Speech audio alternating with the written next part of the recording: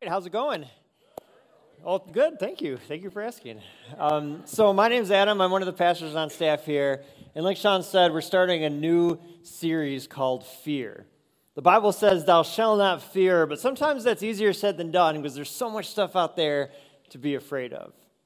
And the interesting thing about fear is that fear can be a tool. Fear keeps us moving. I'm going to explain what I mean. So I'm going to start by sharing a story from the book of Exodus. And before I do, I just want to give you a little bit of context. So the Israelites were God's people, but they haven't really been God's people for a long time. They've been enslaved in Egypt for 400 years, so several generations. And over that time, their faith, their doctrine, their theology, their understanding of who God is has been diluted and polluted by their association with the Egyptians. And we know this because later on they try and build an image of God, and they end up building one of the Egyptians' gods. So they don't really understand who God is. And yet, God hears them. Which tells me that it's a really good thing that God hears us even when we don't have it all together, or even when we don't understand Him, or when we're messed up, or before we've turned around to connect with Him. He's there. I mean, they were struggling, but God heard them. They were broken, and God heard them. They didn't have a full understanding of who God was, and He still heard them. And He sent Moses to deliver them. But Moses was somebody they didn't really know.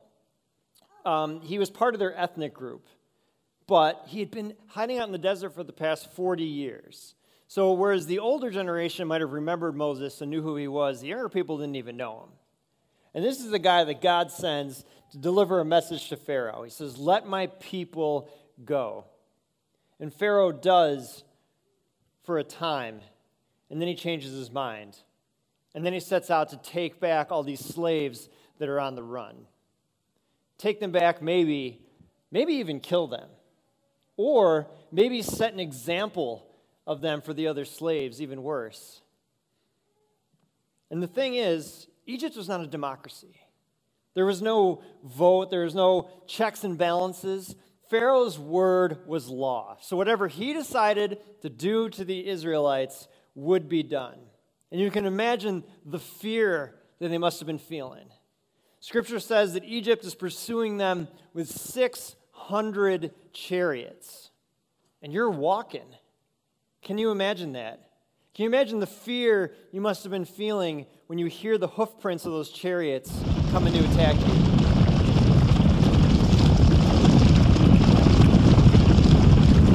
I mean, imagine that. Put yourself in that situation. You're on the run. You're walking with everything you own in one hand, with your children in the other, and these chariots are coming after you. Can you imagine the fear they must have been feeling? It's pretty dramatic.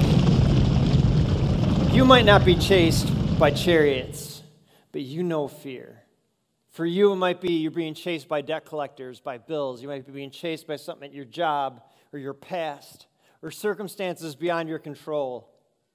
And so Pharaoh let the Israelites leave, and then let's read what happened next. So when word reached the king of Egypt that the Israelites had fled, Pharaoh and his officials changed their minds. What have we done letting all of these Israelite slaves get away, they asked. So Pharaoh harnessed his chariot and called up his troops, and he took with him 600 of Egypt's best chariots, along with the rest of the chariots of Egypt, each with its commander. The Lord hardened the heart of Pharaoh? What? Wait a second. The Lord hardened the heart of Pharaoh, the king of Egypt, so he chased after the people of Israel who had left with fists raised in defiance. So this is saying that the same God who let the Israelites leave, who got them moving, is the same God who hardened Pharaoh's heart so he chased after them. It's interesting. All right, let's move on for right now. The Egyptians chased after them with all the forces in Pharaoh's army, all his horses and chariots, his charioteers, his troops. The Egyptians caught up with the people of Israel as they were camped beside the shore. As Pharaoh approached, the people of Israel looked up and panicked when they saw the Egyptians overtaking them.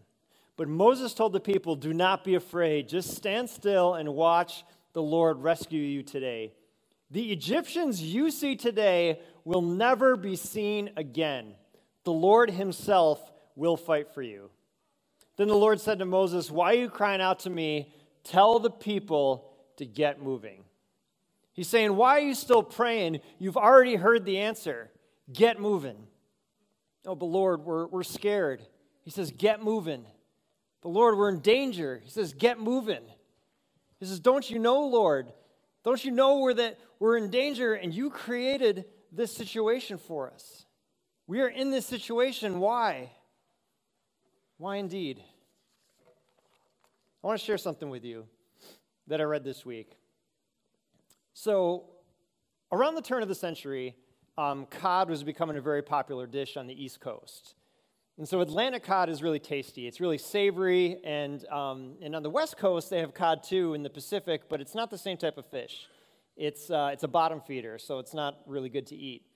So all these people in California on the West Coast, they started hearing about this dish getting really popular on the East Coast, and they wanted it. But the only way to get the cod there was to load it into a train and send it across the country. So it took a long time.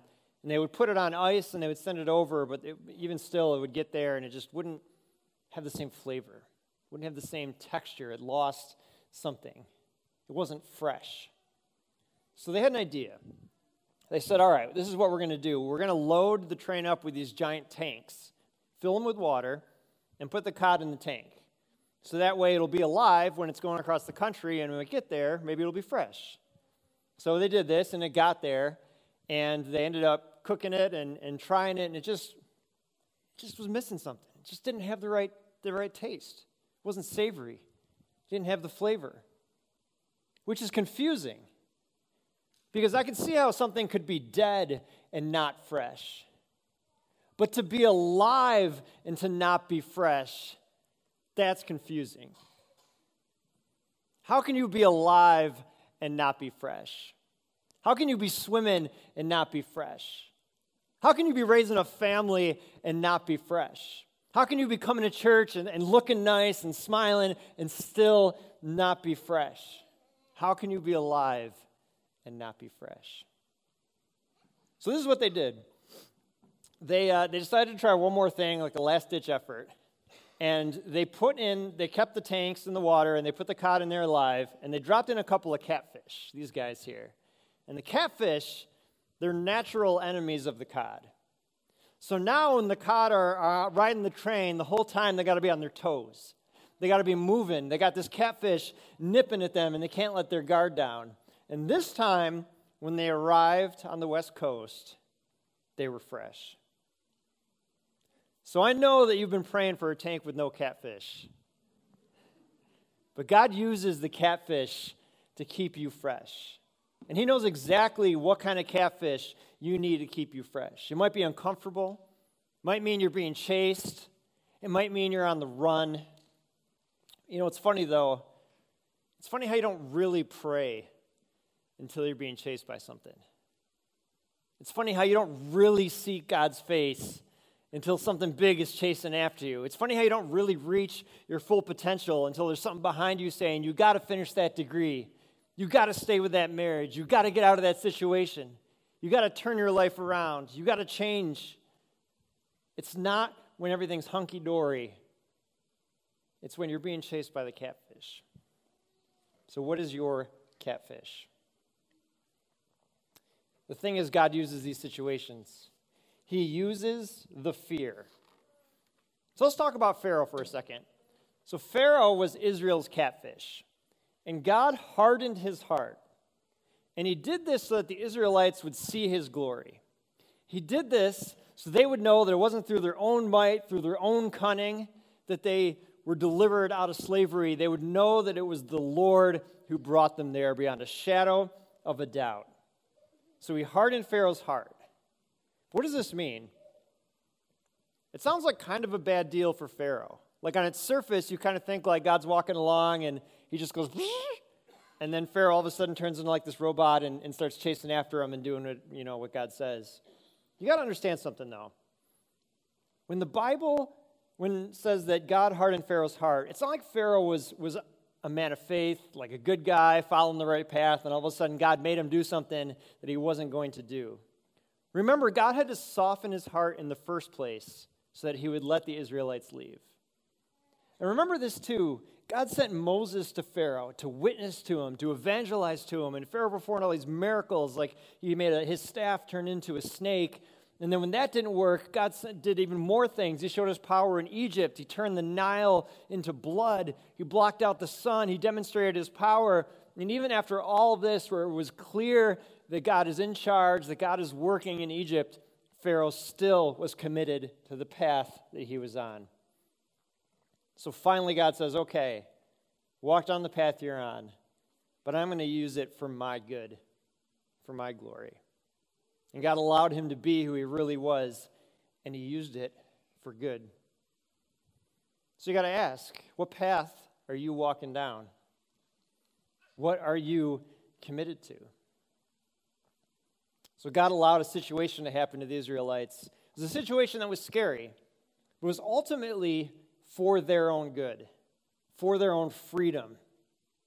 And it's important in our faith to understand how these things work. Because I want to be clear, God does not give bad gifts. And I know this because Jesus says that God knows how to give good gifts to his children, to us. And as the Bible says again in James, everything that's good and perfect comes from above. And I know it's easy to think, God, why are you punishing me? This is happening. What did I do to deserve this? And Jesus' disciples thought this same thing. They were walking along one day, and they came across a man who was born blind. And they asked Jesus, why is this man born blind? What did he do to deserve this? Did he do something? Did his parents do something? And Jesus says, no, he did nothing. He was born like this so that God's glory could be displayed through him. We live in a fallen world. We live in a world where stuff happens that's not right, and it's not necessarily anybody's fault. But the deal is that God sent his son to save us from this world. Jesus ultimately healed this man from his blindness. And it's important to understand that God isn't the one who made him blind. God is the one who gave him sight. God doesn't punish you when you make a mistake. He isn't spiteful. He isn't getting back at you for that one time you did something funny in high school. Love keeps no records of wrong. It's the difference between people who have faith and the people who don't have faith. The people that don't have faith are mad at God for the catfish. The people that do have faith trust that God is going to use that catfish for his purpose, to teach us, to help us to grow, to lead us, to help us to reach our full potential. God says, I love you too much to let you stay where you are and be stuck. God knows that sometimes it takes a catfish to get you moving.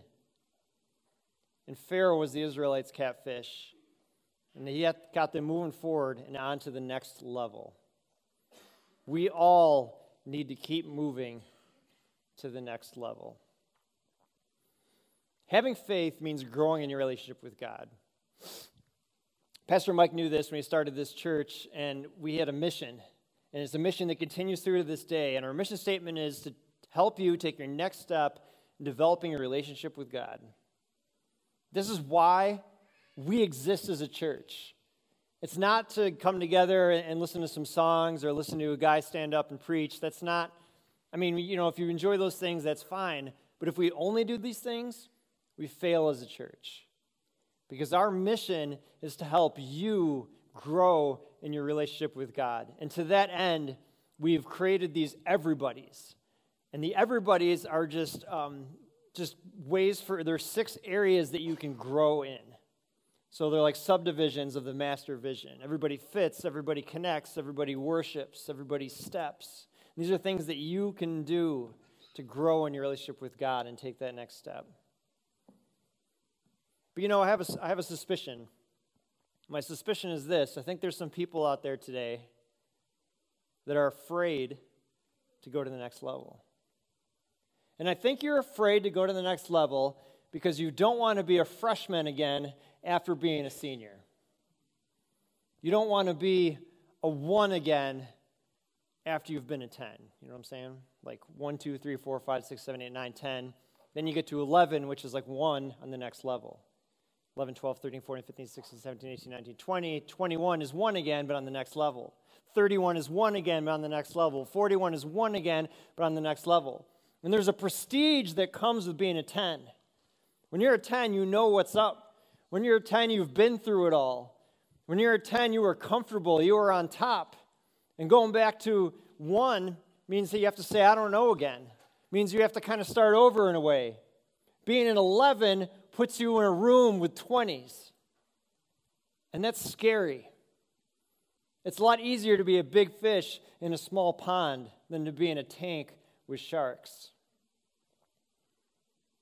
So you stop growing and you don't reach your capacity. But God loves us. And He loves us so much that He hates to see us stuck, not reaching our full potential. So sometimes God uses fear to get us moving. You know, sometimes it takes a fear of something behind us that's greater than the fear and something in front of us to keep us moving. So I'm going to read the next passage in Exodus. As Pharaoh approached, the people of Israel looked up and panicked when they saw the Egyptians overtaking them. They cried out to the Lord. They said, Moses, why did you bring us here to die in the wilderness? Weren't there enough graves for us in Egypt? What have you done to us? Why did you make us leave Egypt? Didn't we tell you this would happen while we were in Egypt? We said, leave us alone. Let us be slaves to the Egyptians. It's better to be a slave in Egypt than to be a corpse in the wilderness. I mean, how many of us have felt this way before? I'd rather be a slave than free. At least as a slave, I know what the expectations are. It's better to be comfortable than to step out. It's better to be a 10 than a 1. They asked God to save them, but now they're getting scared. I mean, I understand that. I mean, they're going somewhere they've never been. They're going out into the desert. They're doing something they've never done. They're following somebody they didn't even know. I mean, think about it. They weren't hanging out with Moses down at Starbucks. They didn't even know this guy. He'd been in the desert for the past 40 years. There's a lot of trust here. God was leading His people to freedom. He was leading them to the next level. But it was also to a scary place. So what's interesting here, to me, is the cohabitation of faith and fear.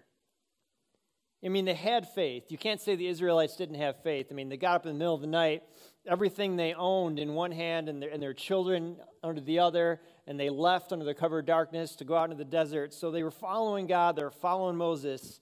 They did have faith. But everything was going just fine until fear got in the way. It's funny how that works. You could say, Lord, I'm afraid, but I trust you. Lord, I'm scared, but I know you're there. Lord, I know you'll bring me out of this, but I'm still up at 2 o'clock in the morning worrying. And you know, some people think that the church people have it all together. Like you might come and you might look around and think, oh, everybody's got it all together. It's only me. But that's not true. I don't care how many scriptures you've memorized. I don't care how many times you've read the Bible all the way through. There are going to be things that happen in your life that make you scared. They make you feel doubt. And I'm not saying that's supposed to happen, but when you hear those hoof prints coming, it's kind of hard sometimes. And I propose to you that you've not really been living until you've been through that scary place. You don't really know what faith is until you've been through that scary place. You don't really know the power of your God until you've been through that scary place. Up until then, it's just religion. You're just coming to church. But after you've been through that scary place, church takes on a whole new meaning. Once you've seen God make a way for you, your faith becomes that much more real. Sometimes all you can do is trust God to make a way. He uses fear, but also God makes a way. So I'm going to share with you this final verse here. This is the conclusion of our story. And the Lord said to Moses, "Why are you crying out to me? Tell the people to get moving. Pick up your staff, raise your hand over the sea, divide the water so the Israelites can walk through the middle of the sea on dry ground. So picture that. I mean, these are slaves. They didn't have the internet. They didn't see all these crazy YouTube videos of things out there. They're simple people who had only known slavery. And here they are, and God's telling them to march into the sea. And he parts the waters, and giant waves on either side of them are being held up by nothing that you can see. And they walk through on dry land. They're perfectly safe following God's path, but they're scared following God's path. And then after they make it to the other side, the Egyptians follow them in, and God closes the waters and kills their enemies, just like he promised he would. And so I believe God did this for 3 reasons. The first reason was to save the Israelites from their current danger. I believe the second reason was to save the Israelites from any future danger. But there's a third reason that I believe, and I think this is even most important. I believe he closed the waters to prevent them from going back. So as I end my sermon, I just want to remind you, Paul tells us that we're in a race. We're in a spiritual race that requires training, that requires discipline, that requires moving forward. Athletes run to win a prize that fades away, but we run for a spiritual prize, and we need to keep moving, and we don't stop moving until the finish line. Fear is a feeling. Fear comes when there's circumstances that are outside of our control, but faith is a choice. Faith says, Lord, I'm going to trust you even when I'm scared. Lord, I'm going to trust you even when the walls are closing in around me and my enemies are coming after me. That's the choice. So I want to challenge you right now. What are you afraid of? What is your catfish? What is your next level? As I was praying this week, I felt like God wanted me to share that there's somebody here that knows in their heart what the next level is, but they're afraid to take that step. And so as I said that right there, if you felt like something in your heart, like, yeah, that's me, I want to tell you, do it. Take the plunge, say yes to faith, and no to fear. So I'm going to pray right now that as we go about our week, that we choose faith, that we choose to trust God, and we continue growing in our relationship with him. Would you bow your heads with me? Heavenly Father, I just thank you so much that you're a God who loves us. You love us so much that you don't want to see us stay where we are and be stuck. And I know sometimes you can be stubborn, and sometimes it takes extreme measures to get us moving. But I just thank you so much for that, for the catfish in our lives. And I pray that you just help us to continue to choose faith, continue to run towards you, and grow closer in our relationship with you, Lord. We ask these things in your name. Amen.